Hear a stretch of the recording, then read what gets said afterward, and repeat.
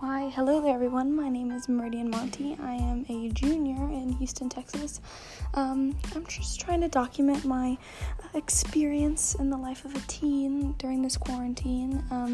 I'm currently an APUSH student, AP US History, and our main form of documentation that we study the past with is primary sources, and I figured it's such a cool opportunity. I am currently a primary source right now, so this podcast is for me, just to record what I'm feeling and what is going down in this quarantine, and just to be a solace for me and for other people if they want to hear what I'm doing, my ways that I pass time, and just to examine culturally what's going on for my generation during this quarantine.